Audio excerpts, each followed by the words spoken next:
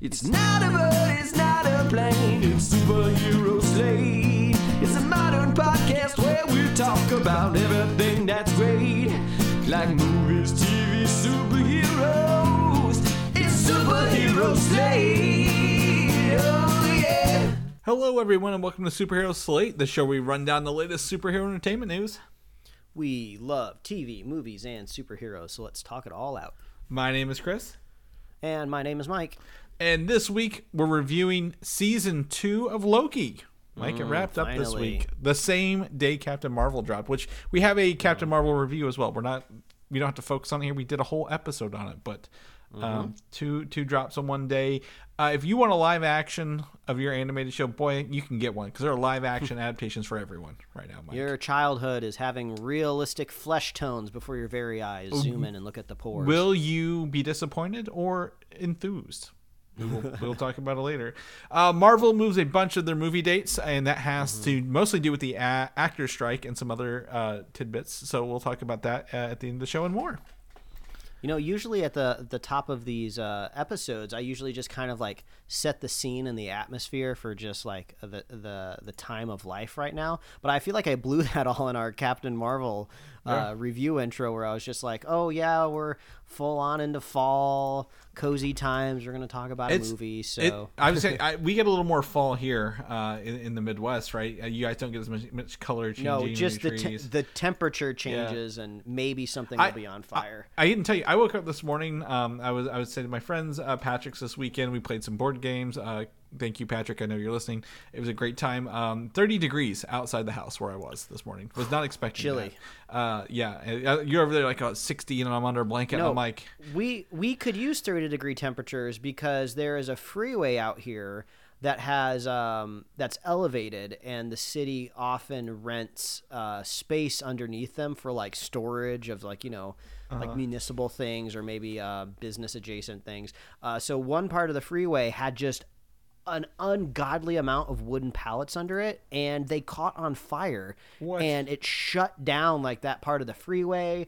The flames got so big and hot that they're worried about the structural safety of that portion of the freeway, and like if that just goes down for like a couple days or a couple months, it's going to be madness out here. So the lesson here is don't store a bunch of flammable stuff under your highways. Like, how dumb is that? yeah. Well, that's pretty stupid. I agree with you there. So I don't think cold stops fires, but at least a little moisture. Maybe send a little moisture in your way to get that going. But yeah, it is the fall season. My wife took this weekend the opportunity to put up our Christmas tree. So we are getting there. It's fine. It is a huge tree, Mike. Our living room has vaulted ceilings. Yeah, I think you've seen some videos. I'm willing to compromise with these pre-Thanksgiving Christmas crazies. Which I know listen to the show. Oh yeah, absolutely. And I love y'all, but you're crazy. Yep. Let's compromise. If you're going to put the tree up before American Thanksgiving, at the very least, swap out the ornaments for like turkeys or pumpkins. Like I think that's because I'm not saying pine trees don't exist before Thanksgiving, but like I think that would be fun. Top of your tree with a turkey at least. I'll let you take that new tradition, take it home, take it to the head of the family. Yeah, I'm not a big Christmas celebration decoration kind of person, but I was like, we have a huge tree. I don't know when we're gonna have another weekend when we're home, and I don't want to be doing this on a weekday. So if you want to put it up, go right ahead. Trees, everything else is still Halloween, by the way. Those decorations did not get put up yet, so we've got some work to do. But it's fun to have that up there. And I was kind of talking with a friend this weekend about Christmas Hallmark movies, right? Getting my Chrisflix server ready with a nice playlist or a live channel of Christmas movies 24/7 to get ready for people. But we have to get to Thanksgiving. And that means it's planes, trains, and automobiles times a year, Mike. I didn't get a chance to watch it, but that's on my list to do it. Instead, since me being traveling and watching, Loki and Captain Marvel this week, you had some time to watch another movie here. And I can't tell if the spelling's correct or not, but I'm excited to hear more about this movie. Yeah, correct. As far as I assume it is I correct. saw it spelled ERIAN the other day, and I was like, huh. Well, either way, I think that might be a fighter, but yeah.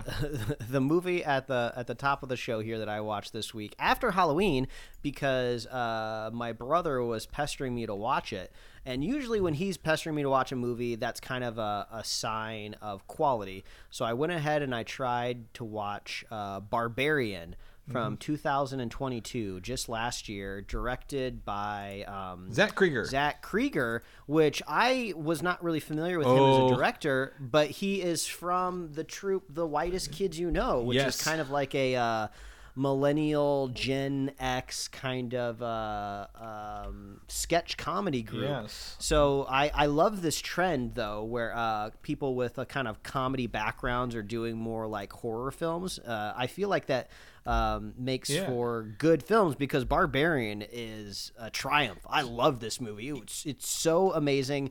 They do so many clever things where, whether you are kind of more sophisticated within watching horror movies or whether you're fresh or not, they're kind of playing to you on two different levels. You know, the first act of the movie is all about whether this one character is or isn't a red herring.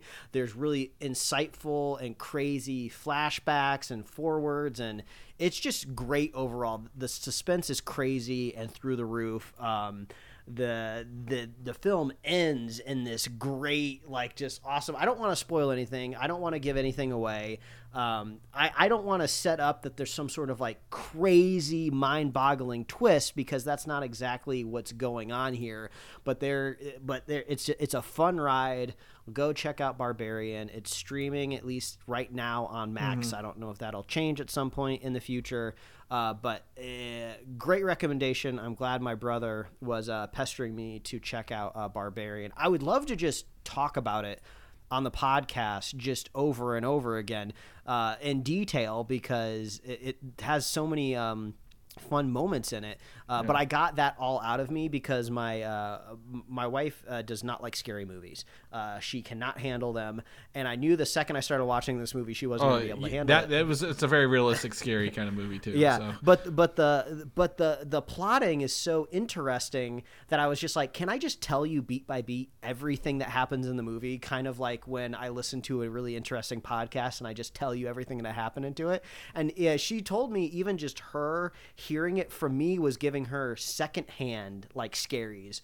So I feel like go check out Barbarian. Really, really fun. Highly recommend it. Check it out. Let me know what you thought, because I had a great time. Chris, you need to go watch it. Chris, you watch this. I'm way too. You probably watched it on my server, didn't you? Because I downloaded this last year. So no, I didn't. I watched it legally on the Mac service that I pay for. Yeah, I downloaded it last year, so I'm familiar with it. I understand. I know the plots. I just don't. I don't care to watch horror films. It's not my thing. So. But I will say the other thing that's not in our show notes, Mike, that if you are not wanting to dive into that, I forgot Scott Pilgrim's Takes Off comes out to Netflix this week. The anime is coming out on Friday. Oh yeah, that's right. We gotta check that out. Because you reminded me, it's not in our news, but the Netflix's what is it week? Not to dumb. It's the other one. Geeked Week. Yeah. So the Rebel Moon trailer literally just dropped. We're not going to talk about it in the show, Mike, because I don't want to watch the trailer live. But so there's some other stuff still dropping out. But I forgot Scott Pilgrim comes out on Friday, so we have that. But yeah, if you don't care, I'm just going to jump into our first news here. We've been on the mic for a long time with our Captain Marvel reviews, but the actor strike, the SAG-AFTRA strike, is tentatively over with an agreement in place. Now, again, as we talked about with the writer strike, tentatively means it has to go to the members to be ratified, voted for, and ratified before it's agreed. So this is a good thing, right? This is great. I know immediately. I think it was like Wednesday or Tuesday or Wednesday when this came through. Like literally. This is not any indication of it, but like Marvel was trying to push the actors out in front of people as soon as they could, because they didn't even do a red carpet for the Marvels, right? Because no one could go to it, so they were trying to push the actors out as like Thursdays and Fridays, simply because the movie was opening. It was kind of interesting because just like any other person in the world, you follow celebrities on social media, right? And you kind of forgot that, during the summer, they weren't promoting anything because all of a sudden, all of these celebrities were just posting all of these things that they had been working on or they did work on. I started following a lot of the actors from One Piece after I watched that first season. And I totally was oblivious because, like, why are none of these actors, like, tweeting or posting stories about their time on this show? Like, it was great, very well received. I don't understand why they're also radio silent. But then then at the second this was over, I was getting all of this One Piece stuff, behind the scenes content, and all of my feeds. I was like, I'm an idiot. Yeah, because they couldn't promote it all this summer. Yeah, they couldn't do anything movie related, so they're putting. I mean, I always enjoy the hot ones, right, with all the actors, and we didn't get any hot ones for Marvels. I think that would have been great with some of that stuff. That actually is really funny. If you look back at the most recent season of Hot Ones this summer, it's like all athletes or musicians. There's no actors in the lineup at all. Yeah, so really glad that, I'm glad this is over. I'm glad they're getting what they need to be successful. I know the big hang up has always been on AI likenesses, so it sounds like they've gotten a good deal to protect that from the artists and actors involved. So good for them. Hopefully we get to see some more stuff. With that, we're going to talk later in the show. A lot of studios started locking down dates again. They were like, all right, actor strike over. We're going to put hard dates down because we now know when we can resume production on everything. And we'll talk about what that means later. But first and foremost, let's take a trip to a property, Mike, that people have been burned on before, but I think after the success of One Piece may now be happy for, and that's the live-action Netflix Avatar: The Last Airbender trailer that came out. Mike, I've still not finished the show. I'm in book 3 still. This might give me the push to finish it, so I might do that. So you watch this trailer. I think it looks fantastic. It looks like things I've seen in the show. It gives me good vibes. The actors are there. The effects are there. How are you feeling about this?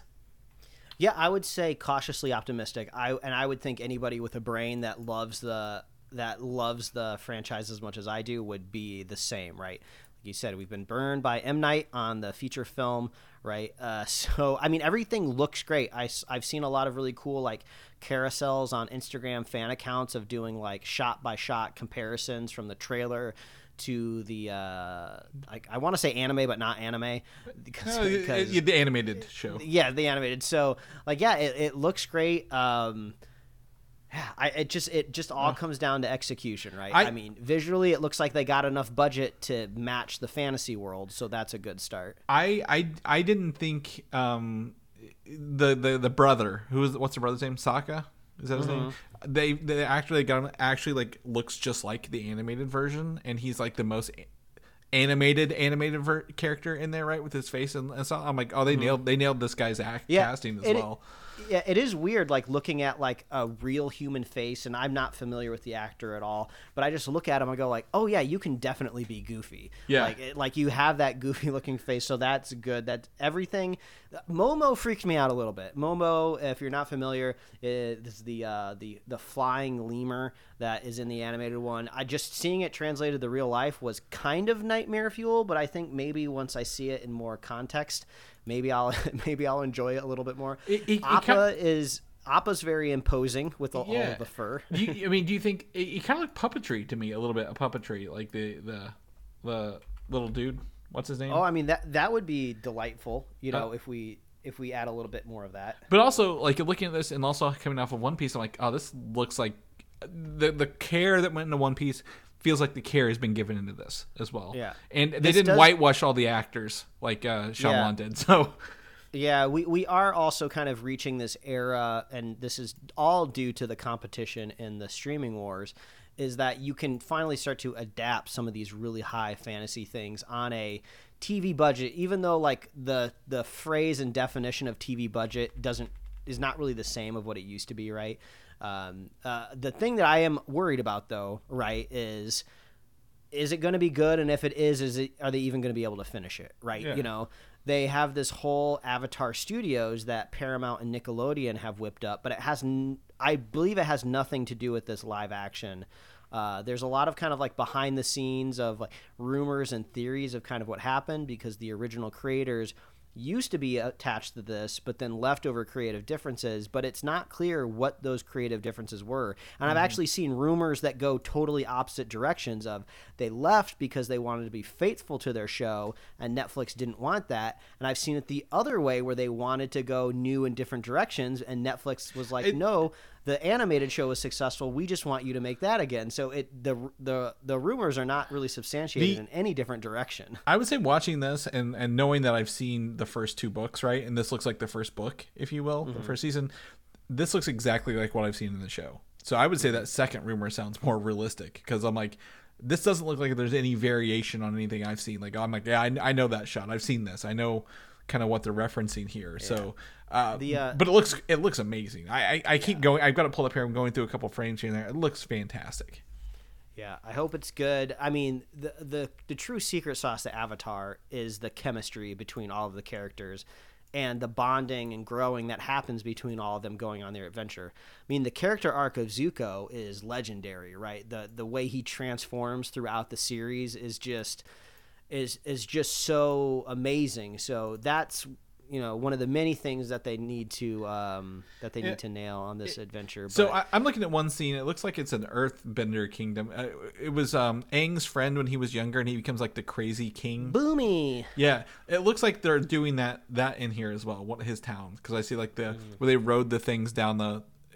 Like it was not an aqueduct, but it's like a ramp that goes down throughout the city. So it looks like they're in there. So things I see, I mean, I'm not the best person to qualify this, but as the general audience who they have to win over, I feel confident in this, Mike. I feel pretty good about it. It's coming on quick too. I don't know if this was delayed at some point in time or maybe it should have been out already, but I feel like this is coming out February 22nd. Like, yes. I feel like that's soon. Like, that's just right around the corner. Yeah, and who knows? Again, maybe they filmed some of season 2 already or something like that as well, and maybe they were like, well, we'll see what we can get done. Because the thing I'm gonna hate about One Piece and probably this is like the time in between seasons. Netflix doesn't do it quickly, right? Look at Stranger Things. I'm like, come on, hurry up. We need more content. Like, I want to get this done because obviously it's based on something that was already finished. So I'd love to do that. But I think this is fantastic. I think this is great. So hopefully everyone else gets excited for it. In cautiously optimistic news, Mike, Legend of Zelda. Nintendo has officially announced a live-action movie of Legend of Zelda coming after the huge success that was the Super Mario Brothers movie this year. They're diving finally into the Zelda IP. Mike, the cautious comes from that Sony Pictures is producing this film, and AV Arid is one of the main producers.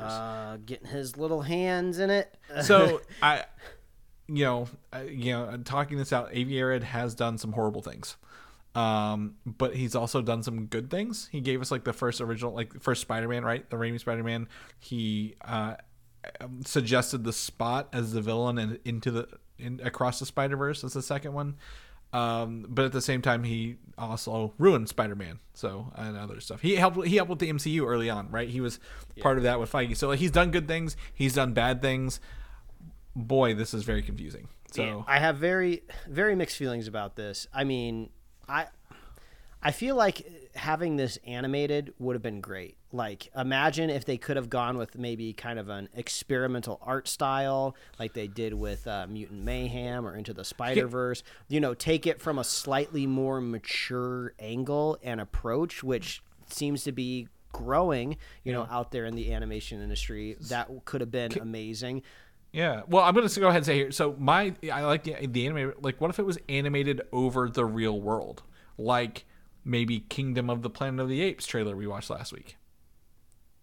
Yeah, the characters are like animated, right? Because they obviously it could have they're humanoid. Been like very high fidelity or something. Like, there's a lot of things that they could have done with it. So going straight live action, I feel like now you have to surpass this fantasy hurdle part of it, right? Because one of the really awesome things that animation does is it helps you perform this magic trick of engrossing people in a fantasy world that you don't have to try as hard to kind of establish, right? We're already our guards are already down a little bit because we're watching it in a different medium. So yeah, let's go on this fun Hyrulean adventure, right? But Also, at the same time, like, if it was animated, I definitely don't want it done by Illumination, right? I want it taken with some serious, because Zelda is it's a dramatic story. This is not just like a Mario plumber jumping on a mushroom. And Sony have had success lately with The Last of Us, right? TV show, live action. What was I feel like there was another movie, Gran Turismo. I don't think that counts, but. Yeah, so this is very interesting that they're working with Sony Pictures. Wes Ball, who is directing Kingdom of the Planet of the Apes, is why I brought this up, is going to direct this movie. So when you think they say live action, do you think maybe there is the opportunity as live action world animated CG high CG characters? Well, I mean, even if it is live action, everything encompassing the characters are going to be heavily visual effects, right? All of the monsters basically are going to be computer generated. Ganon would have to be. Yeah, or like you have to like. I'm sure Ganon could be like a mixture. Like you could approach Ganon from the same kind of angle that you approach Thanos in a way, right? Too. I feel like once the production of this gets rolling, everyone is going to be on the lookout for what is the angle of the story, right? Are we looking from the approach of Breath of the Wild, Tears of the Kingdom, which is the most recent and most critically acclaimed?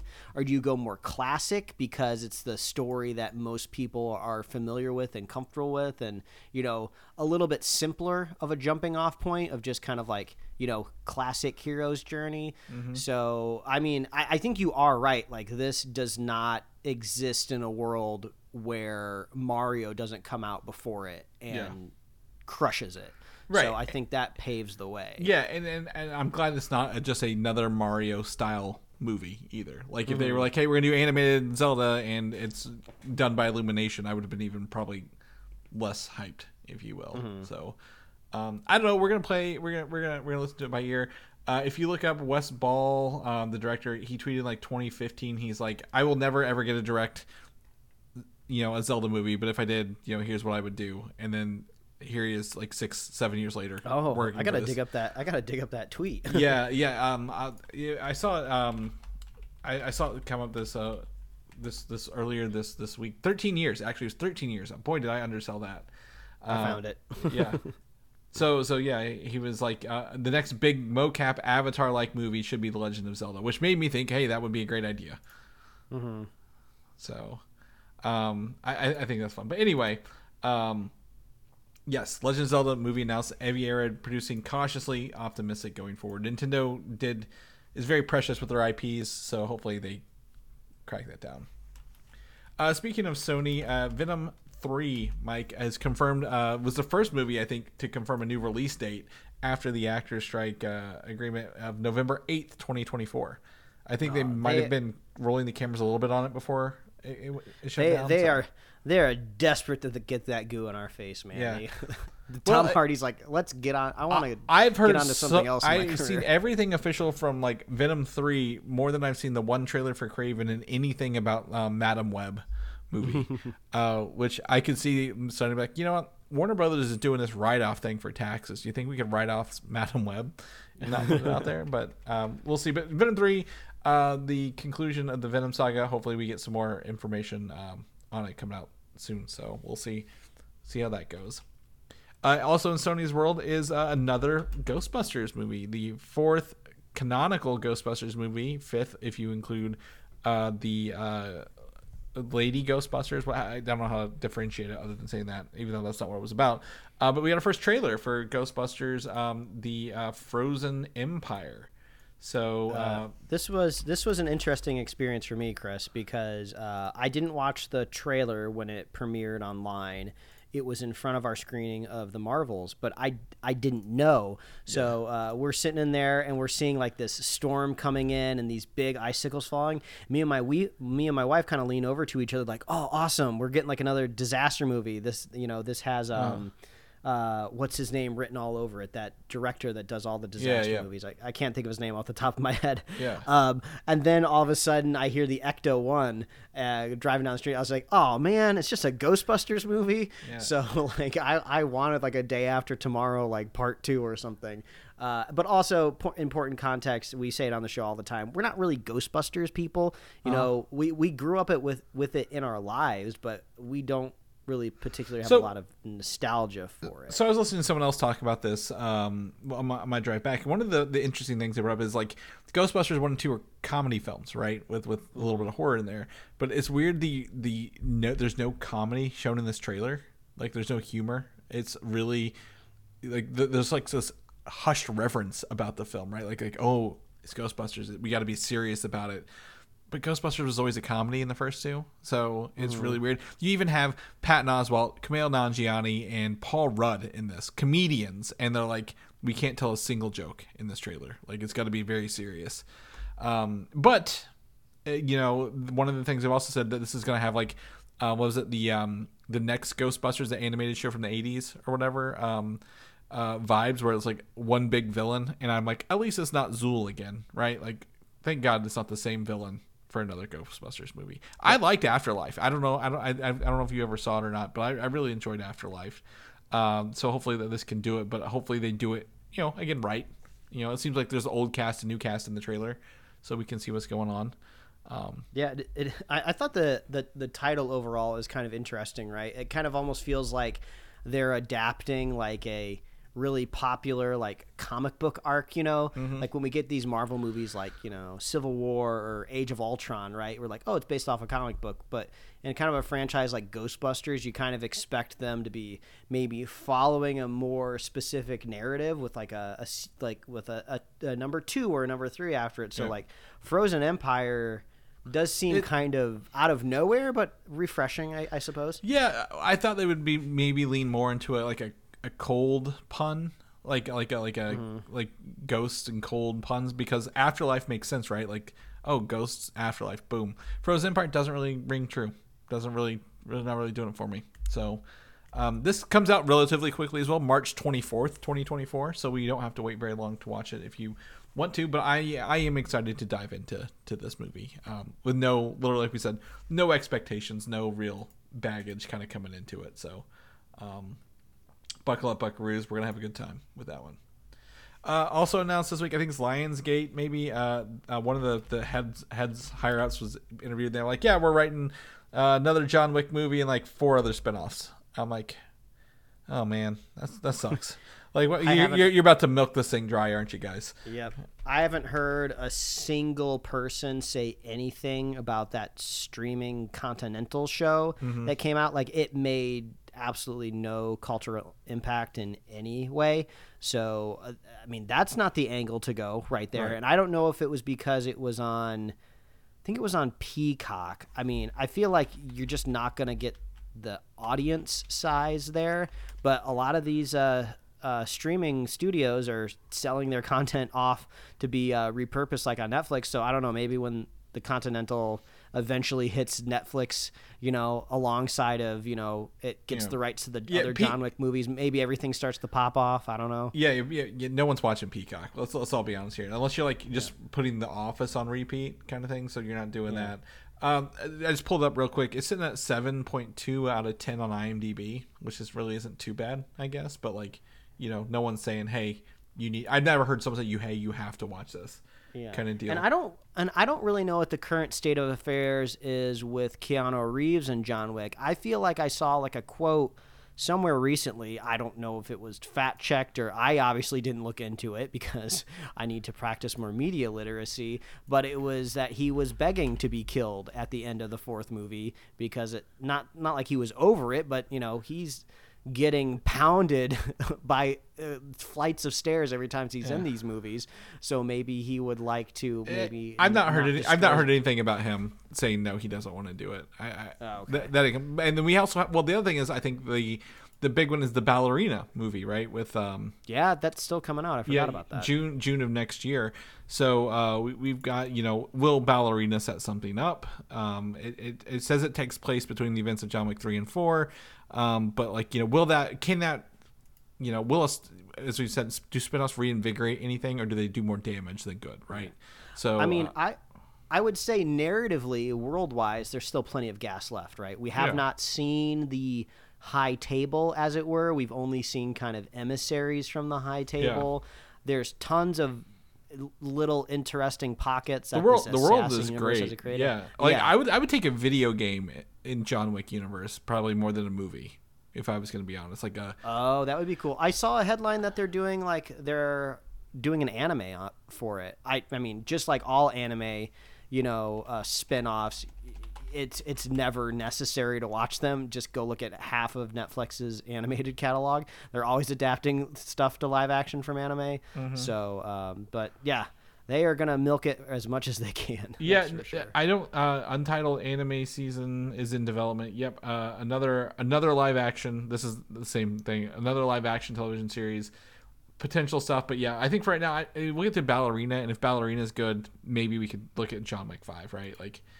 4 was fun, a great ending, but again, is it John Wick or is it another character in this universe, right? Do they give it a name, like the MonsterVerse, kind of like Godzilla and King Kong kind of thing, mm-hmm. and just kind of go forward? Because there are some really good side characters in those movies they could focus on. So I don't know. We'll keep you guys posted if anything else kind of pops out of this.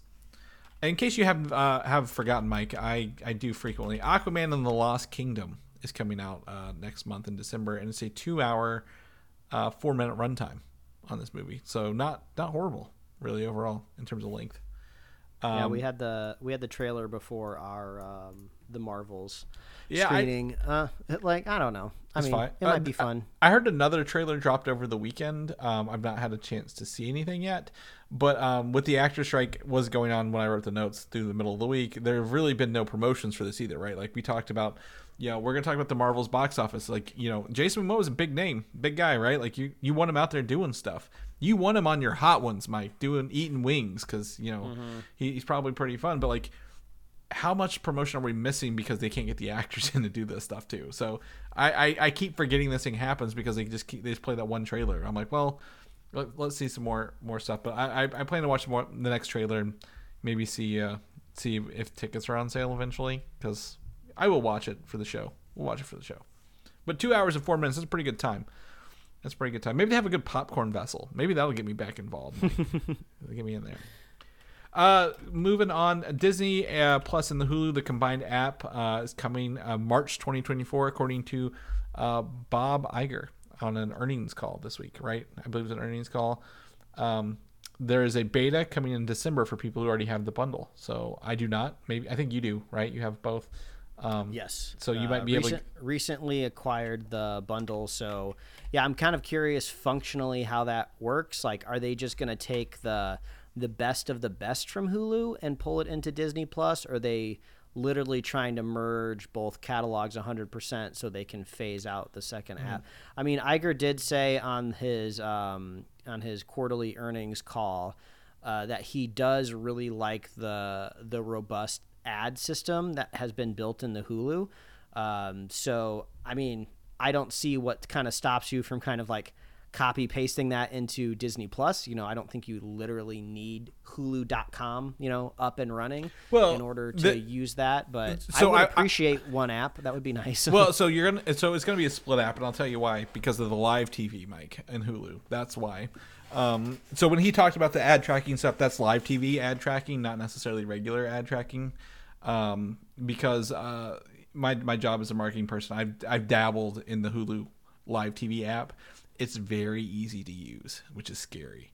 But you can target, if I work for a local company, I want to put ads in my market, I can put the zip codes or area I want to focus on and track the number of views and content. So he is right, it's very powerful. But I still think due to the Hulu live TV, there will never be Disney Plus live TV, right? It'll be Hulu live TV. Until probably maybe 2025 where I'm wrong and everyone's merged together. But I think that's what we're going to get. But if you get that beta, Mike, I want to know. I want to do some walkthroughs with you, see how it works. All right, I'll let you know. He also made a shot across the bow at Netflix or Warner Brothers, saying that they will not be licensing their core content to Netflix in lieu of the Justice League movies, the Snyderverse stuff coming to Netflix last week, which is so funny because that's either Zaslav saying, "Oh, I will absolutely sell my core content to anybody because we need money," and their financial earnings, I believe, were either the day before or the same day as Disney. And the market took a totally different approach to Zaslav's earnings because they tanked. after their call. So Zaslav is either saying, I will do whatever it takes to make some money, or he's saying that the Snyderverse movies are not core content and he does not think they are a unique selling proposition. There's more than just the Snyderverse stuff. I just use it since it's film for the show. But that also kind of goes along with that they are making stupid decisions over there because of that Wile E. Coyote Acme movie that was scrapped. Written or co-written and produced by James Gunn, who's running their DC Studios, Mike. And they still scrapped it. So it looks like no matter how much weight you think you have over there, they will cancel literally anything. Despite that movie doing positive test screenings and being, I think, was it 99% done, I expect that to leak online. Like, you think we're going to leak the Wile E. Coyote Acme movie? That would be nice. I mean, hopefully somebody's got it on a jump drive somewhere. Well, I think this one's because they've people like the composer shared music. The director was talking about it, so it's just Warner Brothers is really driving away a lot of people right now. So we'll see if anyone actually goes to work for them going forward. We're going to shift into Marvel for the rest of the show. Let's talk about What If. Season 2 has been confirmed for a holiday 2023 release on Disney Plus. Mike, I don't have the dates, but we kind of guessed probably around Christmas-ish. Was the last What If, was it a binge model as well? I can't remember. Yes. I don't think it was. I don't think they've done any binge over there.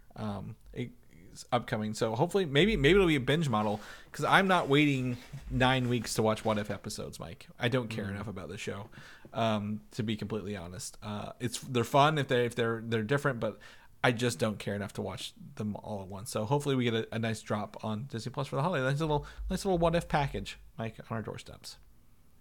And now that the actors' strikes are over, rumor is that casting on Fantastic Four will be announced as early as this coming week.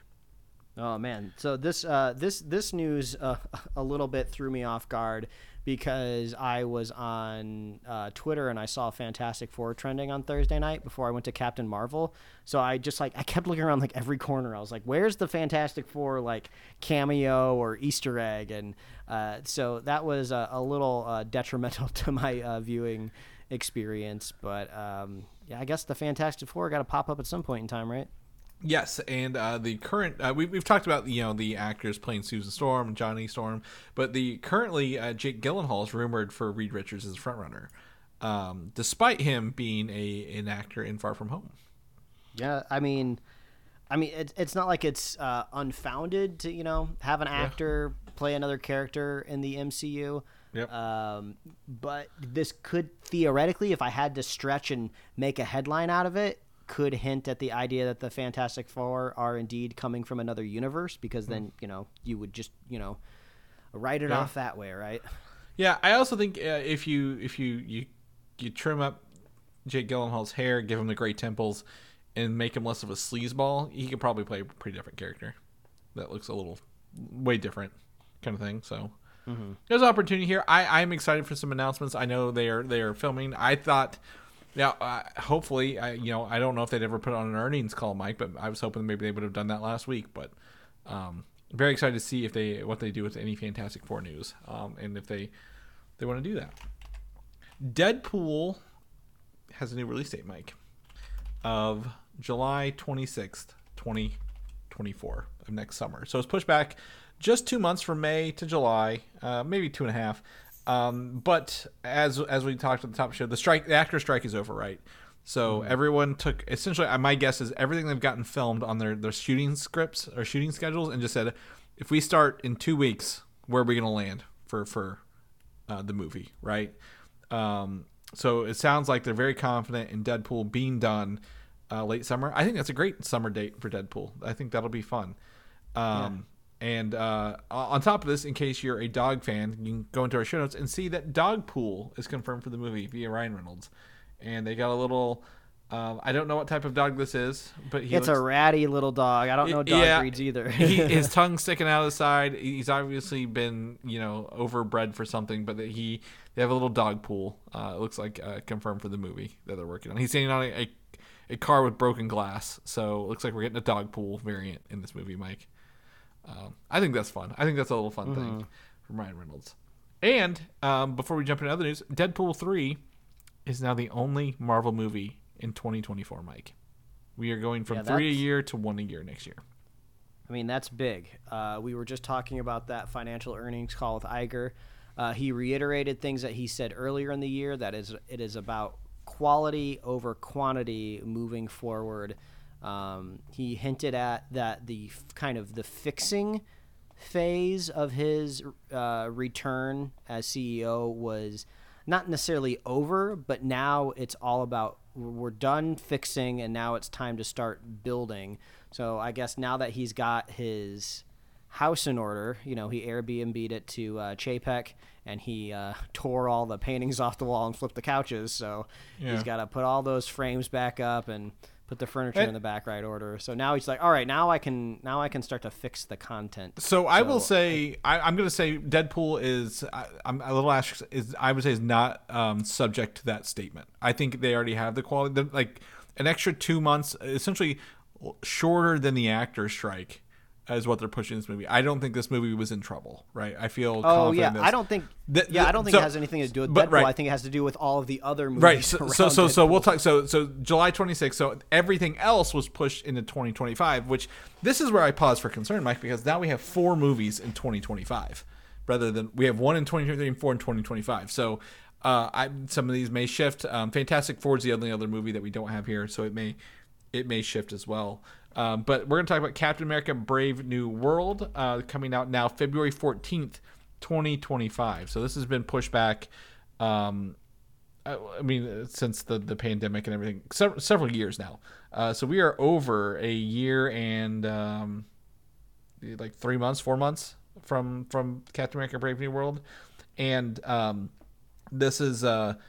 This was announced, and then like a day later, the Jeff Snyder on the episode of the Hot Mic says the latest Captain America venture did not go over particularly well in test screenings, and apparently 3 key sequences have been cut, and extensive reshoots are planned from January until May of June of next year. Wow, so it sounds like they're retooling this quite a bit. Yeah, that is definitely more than just kind of the scheduled reshoots that we say every movie has all of the time, right? We bring that up all the time. Like movies go through reshoots. Like 2 months is about normal, I think is what they say. Like 5 to 6 months is like a whole different change.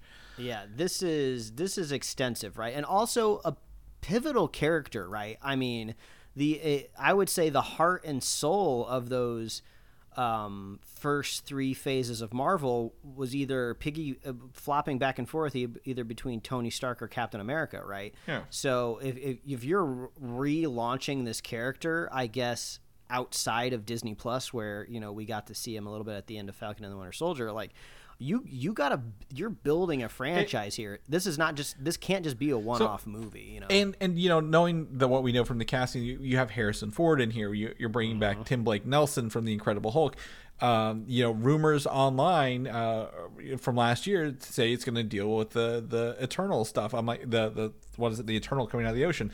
Like the rumors and the facts are like heavy on this movie. So how do you make a good movie with all of this, right?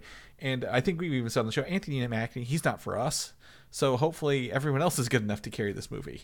And I always feel so weird saying it too, because like Anthony Mackie has done nothing to me. Yep.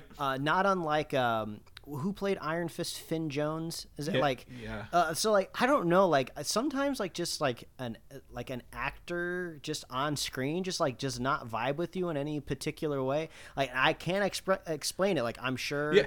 Like things are fine, behind the screen. He has been great as a sub, like a secondary character. Yeah, a supporting character. Yes, but as a lead character, he's got range. He's a good actor, but I don't dig it. I just don't dig him in that. So like, I agree with you, and it's nothing personal. I mean, I'm sure he's a lovely gentleman and will probably do a great job, but you can either, again, I always say this, you can remove an actor from the art from the artist, or you can't. And this is one where I just can't do it, and that's a flaw. It's funny because I feel like I always couch my statements about him like I'm gonna run into him at some point in time, and he would also know my he's listened to this show. Thoughts on it. Yeah, it's like that's not gonna happen, but just in case, I don't know. Yeah, be careful. So but Captain America: Brave New World sounds like it's getting retooled. Next up, Thunderbolts moved to July of 2025. This movie has not even been filmed yet, so I think this is just a production thing, Mike. Like no other news has come out about this movie, so I think we're fine. Yeah. But I mean, that's good though, because that means this is going to fall under the cone of kind of like the new Disney Marvel strategy, so we can really hopefully see some. It'll be 100% non-Chapek crafted. Now, I will say, I think they're also keeping this date because something in Brave New World has to spin into this movie. Like they are marrying these two movies no matter what we do here. So like I think Captain America: Brave New World with Thunderbolt Ross, played by Harrison Ford, is going to roll into this movie somehow. Yeah. Because also not to mention Elaine from The Office. I can't remember. Julie Dreyfus. Valentina. She was introduced in Falcon and the Winter Soldier, so you do have that crossover there as well. And also, I feel like we have to have like an asterisk. So every time like we are blaming Chapek for something, I feel like we're almost more just like placing blame on just the era and the time in general, because I don't think just one person, has the power. The regime. Destroy. It's a regime, if you it's will. in general. But I don't care. He's like a rich, wealthy executive, and that has to work again for the rest of his life. I don't have to feel bad. The horse is dead. We know it, but we're gonna keep beating it. Believe us. Yeah. Also, Blade has been pushed back to November 7th, 2025. This is also just in the same production line. Like these movies were always in this order, and now they're just confirmed to be in this order again for November. So hopefully we will actually get to see a Blade movie, Mike. Possibly. Hopefully. I mean, eventually I would love to get something tangible out of this film, because every time anyone has to talk about the movie in an article, it's just always a screenshot of his character from like Alita Battle Angel, wearing the glasses. Just like this is the one time where we need like the Photoshop artists or even the AI bros to really just crank out the image generation. I just need something else visually different than him in the sunglasses. Oh yeah, absolutely. It's the same thing. Everyone's like, "Oh, new Blade photo." I'm like, "No, it's not. It is not from that." And then he'll probably look way different even. Like I hope he does. So all right, so on Thursday the Marvels release in theaters, and we did a whole review episode on it, so I don't want to beat this with a dead horse, because we got to talk about Loki season 2, right? So for lack of a better term, it's not doing well at the box office, but we put a bunch of asterisks in our review episode, which I'm going to link here in the show notes, that you guys can listen to about, it's not just because the movie's bad. It's not because, there's a vocal minority out there. There are tons of things going on. Actor strike, economy, people, last time we saw Nick Fury was Secret Invasion. People are just kind of, I'm over, being burned on Marvel films. But I'm just going to go ahead and put it out there. I had a really good time. I thought it was a refreshing film. And I would just recommend it to anyone who's like, should I go see it? I'd say yes, you should go see this movie. I think you'll have a lovely event there, because it is the most, as I said to Mike, the most comic book ever brought to life in a movie. Like it's very much, if you put it in a comic book form, it would be perfect. Like just flipping through the pages, having a good time with the things. The actors are super strong. Again, everyone I've seen, I've not heard anyone fault Iman Vellani as Miss Marvel at all, Mike. Like everywhere I've read, she's an absolute treasure in this movie, and I think we both agree with that. So absolutely agreed. Mike, do you want to give your quick speed review of this? Yeah, Kamala Khan, easily my favorite part of this film by a mile. She just brings so much energy and cheer, and just the feelings that we all used to have when we were watching those early phases of Marvel, when we see our favorite heroes on the screen. She brings that energy that we desperately want to recapture when we see and meet our favorite heroes. The personal dynamics and the emotional stakes of the characters are by far the most successful part of the movie. And then a lot of the plotting and like technical drivers that are moving the characters forward could use a little bit of a polish and a cleanup, but overall I had a good time watching the film. We don't traditionally like really officially rank any of the Marvel movies that we review, but I would say this falls pretty safely in the middle of the pack, which Chris, you reminded me is like 30 movies. Yeah, it's like 33 movies at this point. would say, if you're in the middle, maybe towards like the top half of the cream, I would say that you're in a good spot. It is, again, I think out of the last 5 Marvel movies, this is probably right in the middle. Like Guardians, Black Panther 2 is really hard to rate because I'm like, I don't know how this fits in here because it's such a heavy movie on like loss and emotion. I'm like, it's pretty good. Right there, and then below it are Ant-Man and Thor: Love and Thunder. Like, it's better than those movies. So second best movie this year, third out of the last 5 Marvel movies. Pretty easy to stay. So yeah, pretty solid. So like we were saying, we can pretty easily recommend this one. Hopefully, box office rebounds a little bit in some way. I honestly would be surprised if we see some sort of sequel, like a third installment. I feel like, especially after the box office reception, this is definitely not the last we see of Captain Marvel, but or the other characters. Yeah, it is kind of hard to imagine, like, Captain Marvel 3. They might team her up in a different conglomeration, right?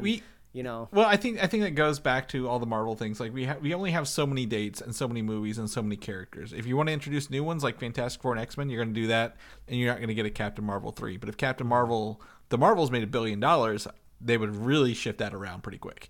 But I don't think there's a hole cut out for Captain Marvel 3 unless they do say, hey, we're going to give you a swan song and we're going to go all out kind of thing. Thor Ragnarok shouldn't have been a thing, right? Thor 3 should not have been a movie based on Thor 1 good, Thor Dark World sucks, but like Ragnarok came out on a good note. So maybe they could find a way to maybe take the budget down, make it a medium budget film, and give her a swan song if you want to.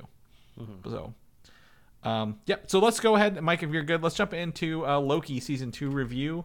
Finally. So 6 episodes have come and gone, 6 weeks. We haven't really talked about it, off the air much either. So we'll do that. I think I'm just going to go ahead and say from now full spoilers. Because you can't talk about a TV show without doing full, like what do people know, what do they not know? And it's been 6 weeks, so you've had plenty of time to watch it. If not, come back later, go watch it, come back later and listen to what we have to say about this. Because I think early on, again, full spoilers, a couple weeks ago, I think maybe the first week, and we were like, oh, this is firing on all cylinders. I think it was the second week because you were gone the first week. But we came back, we're like, oh, this is great. It picked up right where it was. We are loving Loki season 2. Mike, did that continue throughout the show for you? Man, the TVA is single-handedly the most interesting thing happening in the Marvel Universe, I might say, of all time, across all of the phases. It's just doing so well, and it's so interesting, and I feel like it's so good just standalone on its own. Like, you almost don't even need any superhero powered things happening, and a lot of that doesn't happen in this show. I mean, yes, like Loki is like a god, a wizard, whatever you want to call him, but for the majority of this season, and whenever they're in the TVA, they have like the powers on like lockdown. There's power dampeners. So really, you're just watching a really innovative, like sci-fi, futuristic, mid-century modern, TV show, and it's just really clever. The performances, the acting is great. I love the addition of like the new characters of OB and leaning into some of these other like TVA agents as well.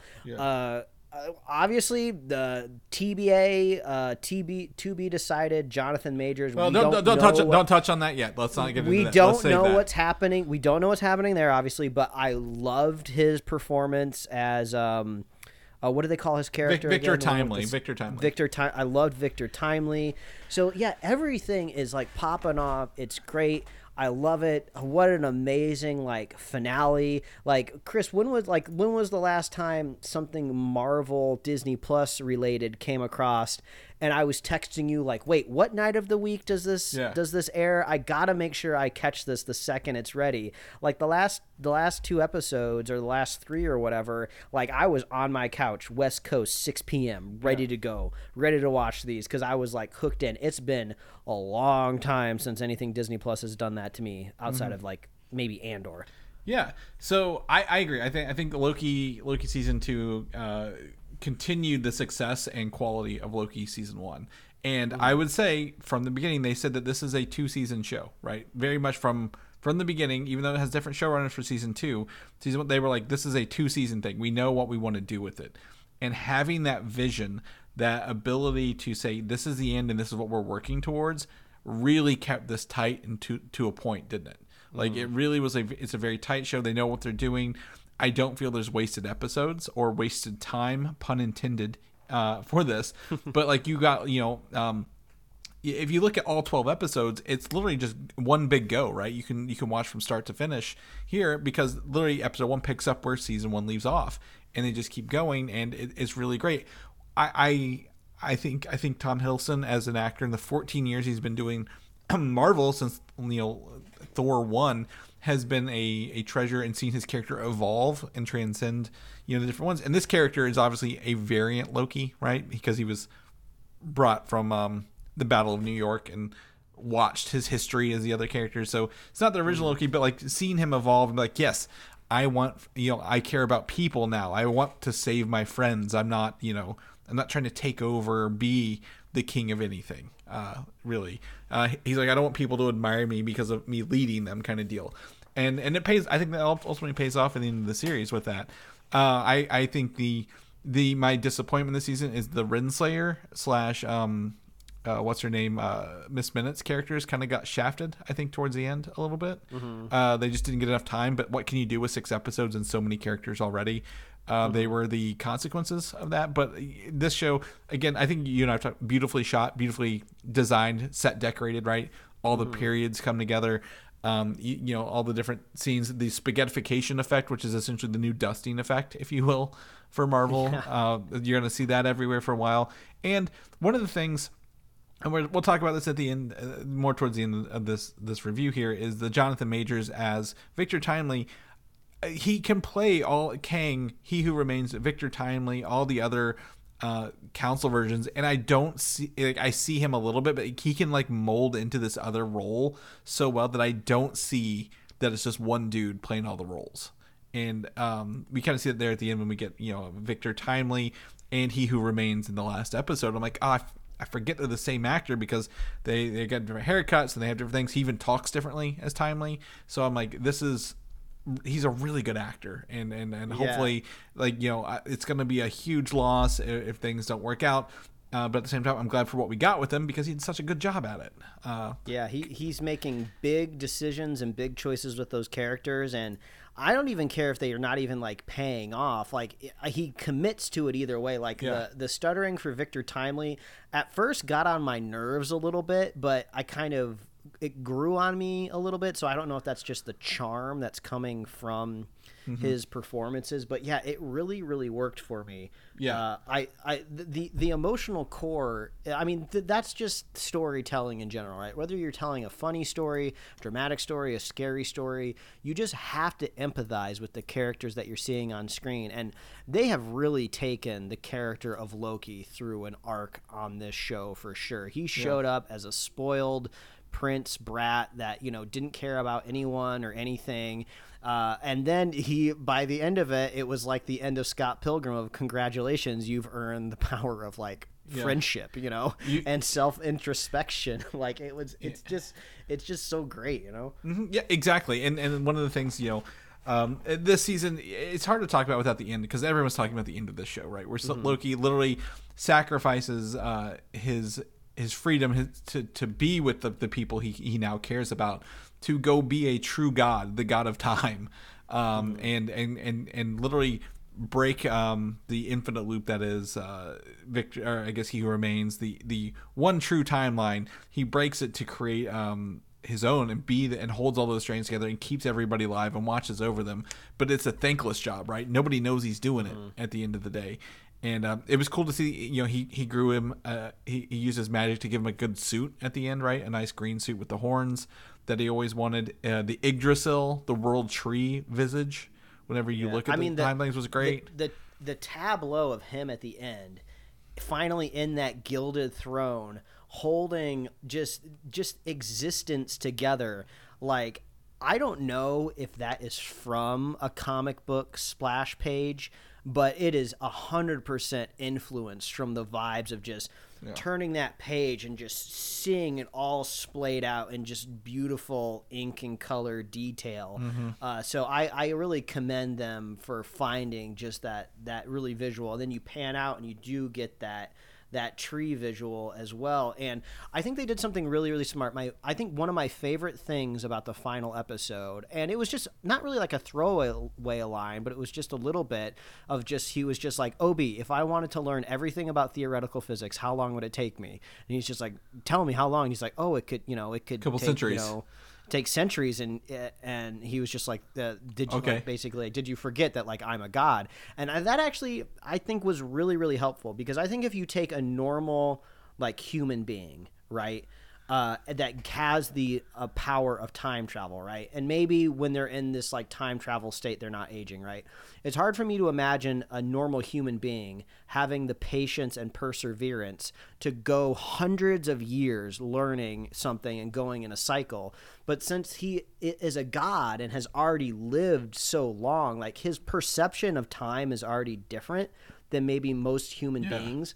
And just living as a god is also just different too. So I think that really pairs really well, because I kept thinking about that when he grabbed all of the branches and trees like to sit down, because I was like, oh yeah, if he has the ability to just dedicate him hundreds of years to himself of just trying to learn theoretical physics, like, yeah, I can actually see him to manage to do this. Maybe not forever, but I think I don't know if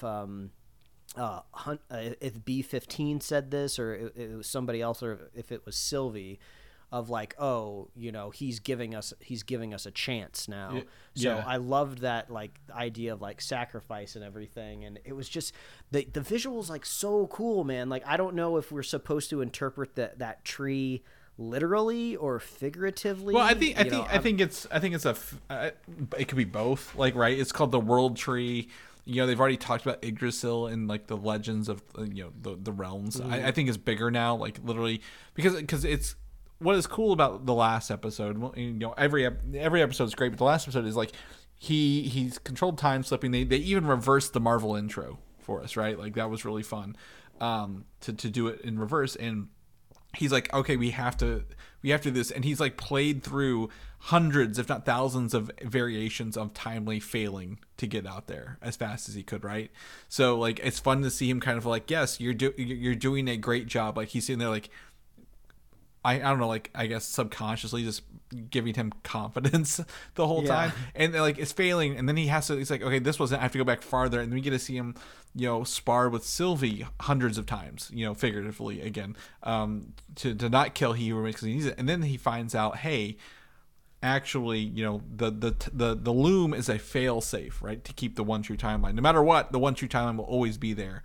If this busts, guess what? Everything else will get pruned, kind of deal, and it'll remain. And that was really fun. And then to see him like, I have to break this now in my own way was really compelling. And I really love to see his powers grow towards the end as well. Not only did he learn to control his time slipping, but then he also was able just to control time in general. He was able to pause it himself and reverse it. So yeah, he basically became this god of time, and he put the burden on top of himself, and it's just great. So you were talking about him trying to creatively figure out like, how am I gonna get this bridge scene popping off.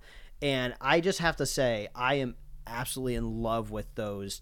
I'm calling them spacesuits because that's the most analogous thing, I think. I love how big and puffy they are. I love the gigantic corrugated tube that comes off of the back of them. I am just in love with the visual, and this is my call to Sideshow Collectibles or Hot Toys, whoever needs to hear this. I want this highly detailed, like 1/16 scale figure or whatever it's got to be. It's just so cool, and I love that we just got to see more and more and more of it towards the end, because he just had to run this scenario over and over. It was just great. He's like, don't set it down, it'll fall off. Yeah, I was just about to say that. Now, what did I tell you? It was just so cool. Yeah, it's really fun. Everything about, I mean, if I am in charge of Marvel, if I'm sitting over there watching the performance and critical review and story elements of all of my different properties going on, not unlike the characters in this show looking at those monitors of the timelines and trying to figure out where things are going, like, to me, the obvious answer is like, you pivot the entire Marvel universe around like the TVA. It makes the most sense. It's the most interesting thing. It's the easiest way to kind of pivot into this like quantum universal branching type of stuff. We've already talked about it 100%. This is in Deadpool 3 already. You don't have to worry about it. However, I disagree. When they lean too much on one thing, that's where Marvel gets screwed over every time. Like, you focus on one thing too much, it's going to fail. And this is a great time to talk about Jonathan Majors, right? He remains, Victor Timely, Kang, the Council of Kangs, right, as an actor.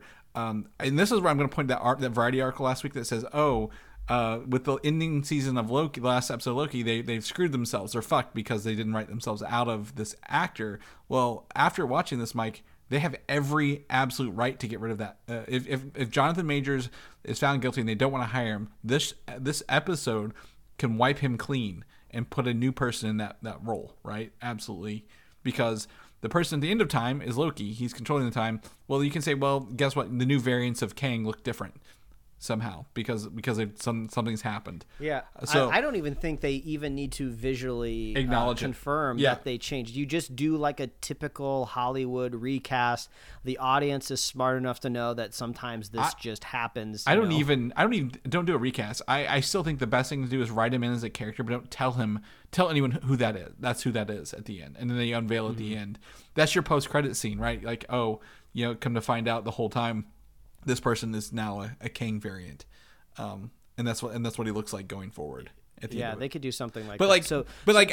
I think the ending sets us up for a clean slate for that role, if it is Jonathan Majors or isn't. Absolutely, without any doubt, they could literally recast him and just do it, and no one would know, and no one would care. I think this really brings me into the big thing that I wanted to talk about with this review, and I briefly hinted and talked about it when we were reviewing Captain Marvel. No, not Captain Marvel, the Marvels. The Marvels. In our other episode, where we're really building to something here in the Marvel universe, right? There's different realities, there's different branched timelines, there's different multiverses, right? We got a lot of different things going on within the MCU, but there doesn't seem to be an agreed upon definition of what any of this stuff is. It's still really, really messy. It feels like every director or writer is kind of taking a different approach to it. And maybe Marvel is just kind of sitting back and waiting for one to solidify and make the most sense, because when you watch Loki season 1 and season 2, they might say the word multiverse at some point in time, but they are 100% leaning into the structure of timelines. This is all about branching timelines, alternate realities. Maybe they'll say that. They talk about variants, but this is all very time focused. Like, Miss Minutes is a literal clock AI that that controls everything in the TVA. So this is all very time focused, which to me, in my head, I hook back into Endgame, when Bruce Banner goes back, talks to Tilda Swinton. They have the out-of-body experience, and she's literally doing the same visual of branching timelines with her finger in the air that matches up pretty one-to-one with the visuals that we're seeing in Loki, right?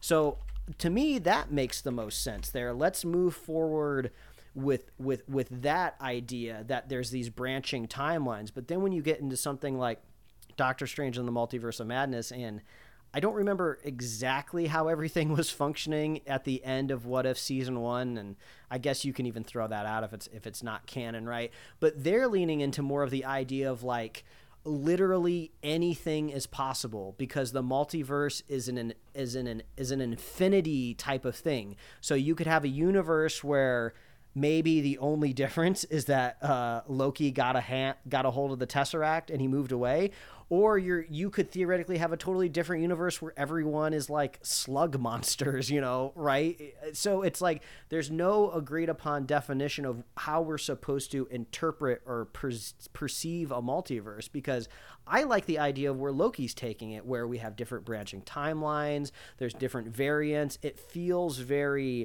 still feels very earthbound, right? So it roots it a little bit more like as an audience, like at some point in time, like, are we supposed to try to define what a multiversal like Proxima Nova looks like? Mm-hmm. Not only is it already an alien planet that we don't know much about, but there's a multiversal version of that planet with a whole different version of it. So I need that to be solidified at some point in time, because like, is literally anything possible at any time in another multiverse, or is the multiverse just kind of like a different version of our branch timeline? And they have not really given me a funnel of which way I'm supposed to go. I think it's both. And I think as when we got the Infinity Stones right early on, like they're going to have to set those rules in place as we kind of go forward. And like you mentioned, stamp down kind of what those rules are. Because I think multiverses and timelines can be the same thing. So branching timelines could be a branching timeline in the past. Again, imagine a change in the weather in prehistoric times causes what you mentioned, the planet full of slug-like versions of us, right? Or like the alligator versions or something. And then, branching timelines now create different universes. So it's an infinite number of things. And they haven't touched on it, but they do refer them as, again, realms, universes, and timelines. So I think timelines and multiverses to me are the same, but you have to think about like timelines branching. Like it's not just always going forward. You can go backwards and branch from there, right? And create bigger, like your tree is always getting bigger towards the bottom. As you kind of get down there. So yeah, I mean that's a whole nother question too that we've brought up before, like the different realms. Like, is there a multiversal version of that place that Shang-Chi goes to in his movie, right? Or is that like its own isolated thing, and multiversal versions of that can't exist? It's just such a big heady topic that I feel like you really gotta sit down and really put down a piece of graph paper, right, and lay out how you're going to tell the story. Because if you watch that South Park special, Enter the Panderverse or whatever, they make a lot of jokes in it about how people are exhausted and tired of multiverses already. And I disagree. I think if done well, they are not. But exactly, because I think of the most effective one, which is Everything Everywhere All at Once. A nice contained story. They laid out the rules of how the multiverse works, but they really make you care just about these specific characters and their journey through the different universes. All of the other people, these other infinite versions, don't matter. It's all about the specific character that we're following through it. But now Marvel is starting to introduce other characters from different multiverses. So like if they introduce us to a new character from a different multiverse, like I don't know, just for example, let's say Captain Carter survived her altercation and she was still out there in existence. Like, am I supposed to care about her? She's from a total another universe. Right. Like, I feel like I shouldn't have to emotionally carry the weight of these characters. And I also think you're setting up a lot of expectations for things that haven't happened, and you're creating events that aren't there yet. So let's see what they do with the movies first, and see if it even comes up to that. But I think they, again, to be successful, to get to Kang Dynasty, to get to Secret Wars, they need to set that down right a little bit. Like realms, I can get around because like they're just hidden, maybe in partial, like we just don't see them in our universe. Like they're there running in tandem, we just don't see them. But like multiverse and timelines, to me they are one and the same. a new dimension creates it, and timelines can branch off from that. So it's like you have just huge, like, kind of like a tree, right? Like you have the base, and then it just starts branching. Those branches branch, but like you have an entire one limb over there is the ultimate universe. One limb over here is the main universe. Another one over here is like a steampunk universe, kind of, right? And then there's timelines within those even.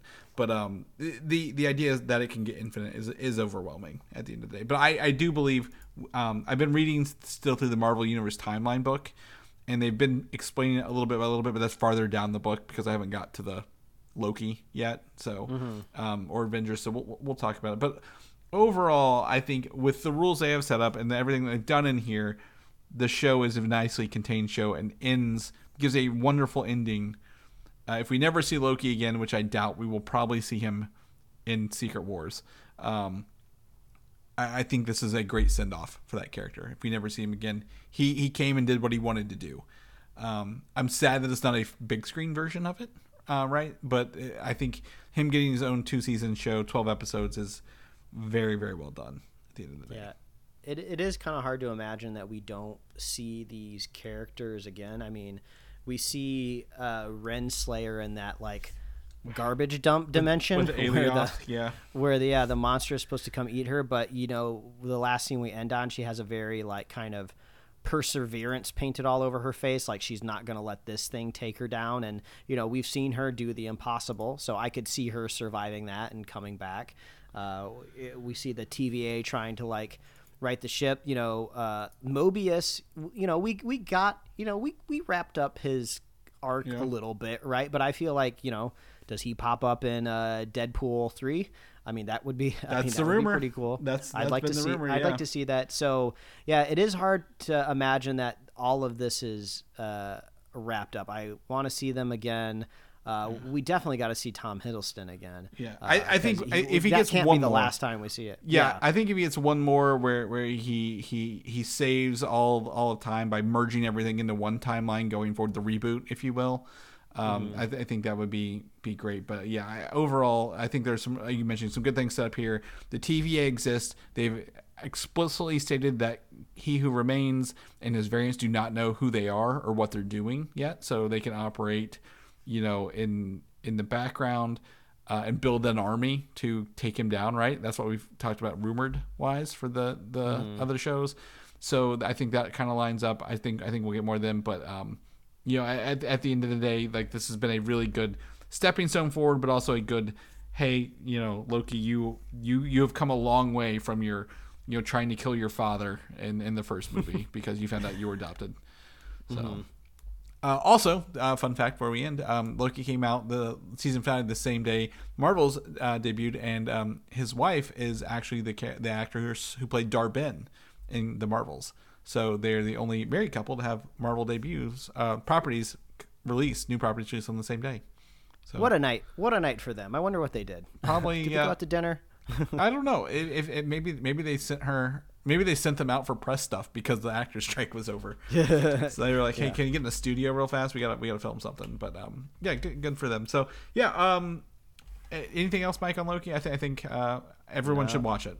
I think everyone should not skip this show on Disney Plus. Yeah, between Loki, the TVA, and Kamala Khan, easily the best things happening at Marvel right now. Yeah, all on Disney Plus.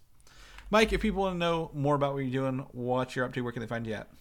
Well, they can find my webcomics at liferewardsrisk.com. Chris, if people want to catch you, where are you? Find me on Instagram, Valdan87, VALDAN, or Video Game Systems of the same name. If people know more about our show, listen to the Marvels review, or get ready for our upcoming Aquaman and the Lost Kingdom review, or just our regular weekly episode that we do every week. Where can they find all that stuff at? Yeah, if you want to get trapped in our translucent, shrinking torture box, the best place to find that is at superheroslate.com. We are on Apple Podcasts, YouTube, Spotify, wherever else you love to listen to find podcasts. We love our fans. What did you think of Loki? What did you think of the Marvels? Let us know. We love our super fans. So if you want to be a super fan of this show, all you got to do is share the show with a friend, share the show with a buddy, and we'll be here every week, folks. That's right. We'll see you guys next week. Bye.